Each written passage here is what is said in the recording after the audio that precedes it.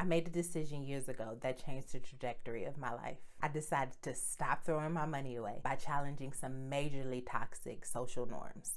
In today's episode, I'm going to tell you the truth behind my financial struggles and how I overcame them. Then maybe you can transform into a pattern-breaking, revolutionary misfit like me. Let me tell you what I was like before I was the mindful money maven you know and love. So ridiculous. I'm being so dramatic. In college, I took out a student loan to put a deposit on an apartment I obviously couldn't afford.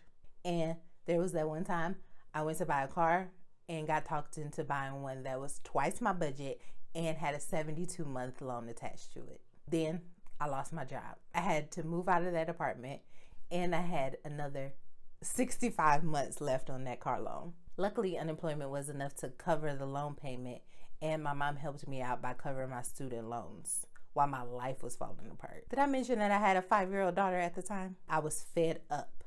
I knew that every dollar was a brick I could use towards building the ideal life.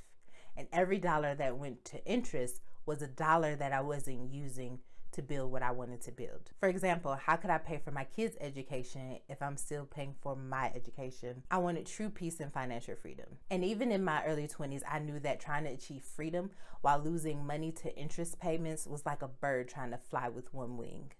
The heartbreaking truth behind most of our financial struggles is that we're birds trying to fly with one wing.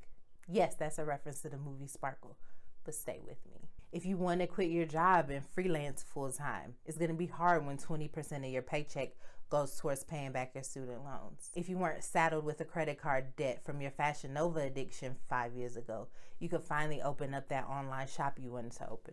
And back then, if I wanted to be the Black Warren Buffett, I couldn't do it with the mess I had on my hands.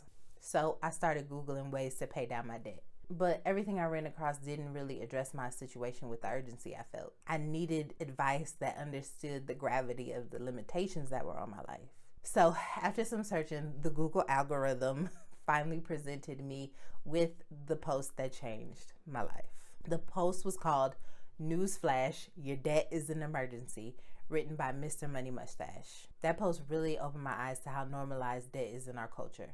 Spending more money than you have is normal, but it's not smart. I hear countless stories about people being nonchalant about their debt and their ability to pay it back until something happens.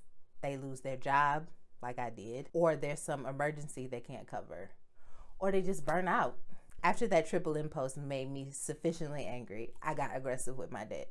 I downloaded a debt payoff spreadsheet. I listed my debts and I got to work. I chose to start with the loan with the highest interest rate.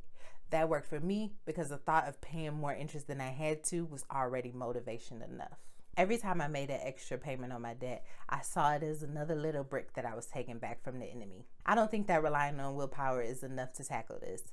You have to draw on the same emotions that people do once they get to that edge, when they say enough is enough.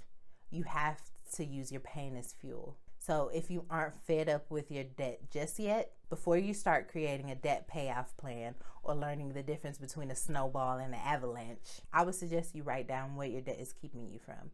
Not just temporary end goals, but go deeper. What's the meaning behind trying to be a freelancer? What are you trying to improve in the world by finally opening up that online shop? Whatever it is has to be meaningful enough for you to actually make the sacrifices you'll have to on this journey. You'll have to say no when you really want to say yes. You'll have to keep budgeting even when it feels like it's not working. You'll have to choose to keep showing up for yourself like you do other people time and time again.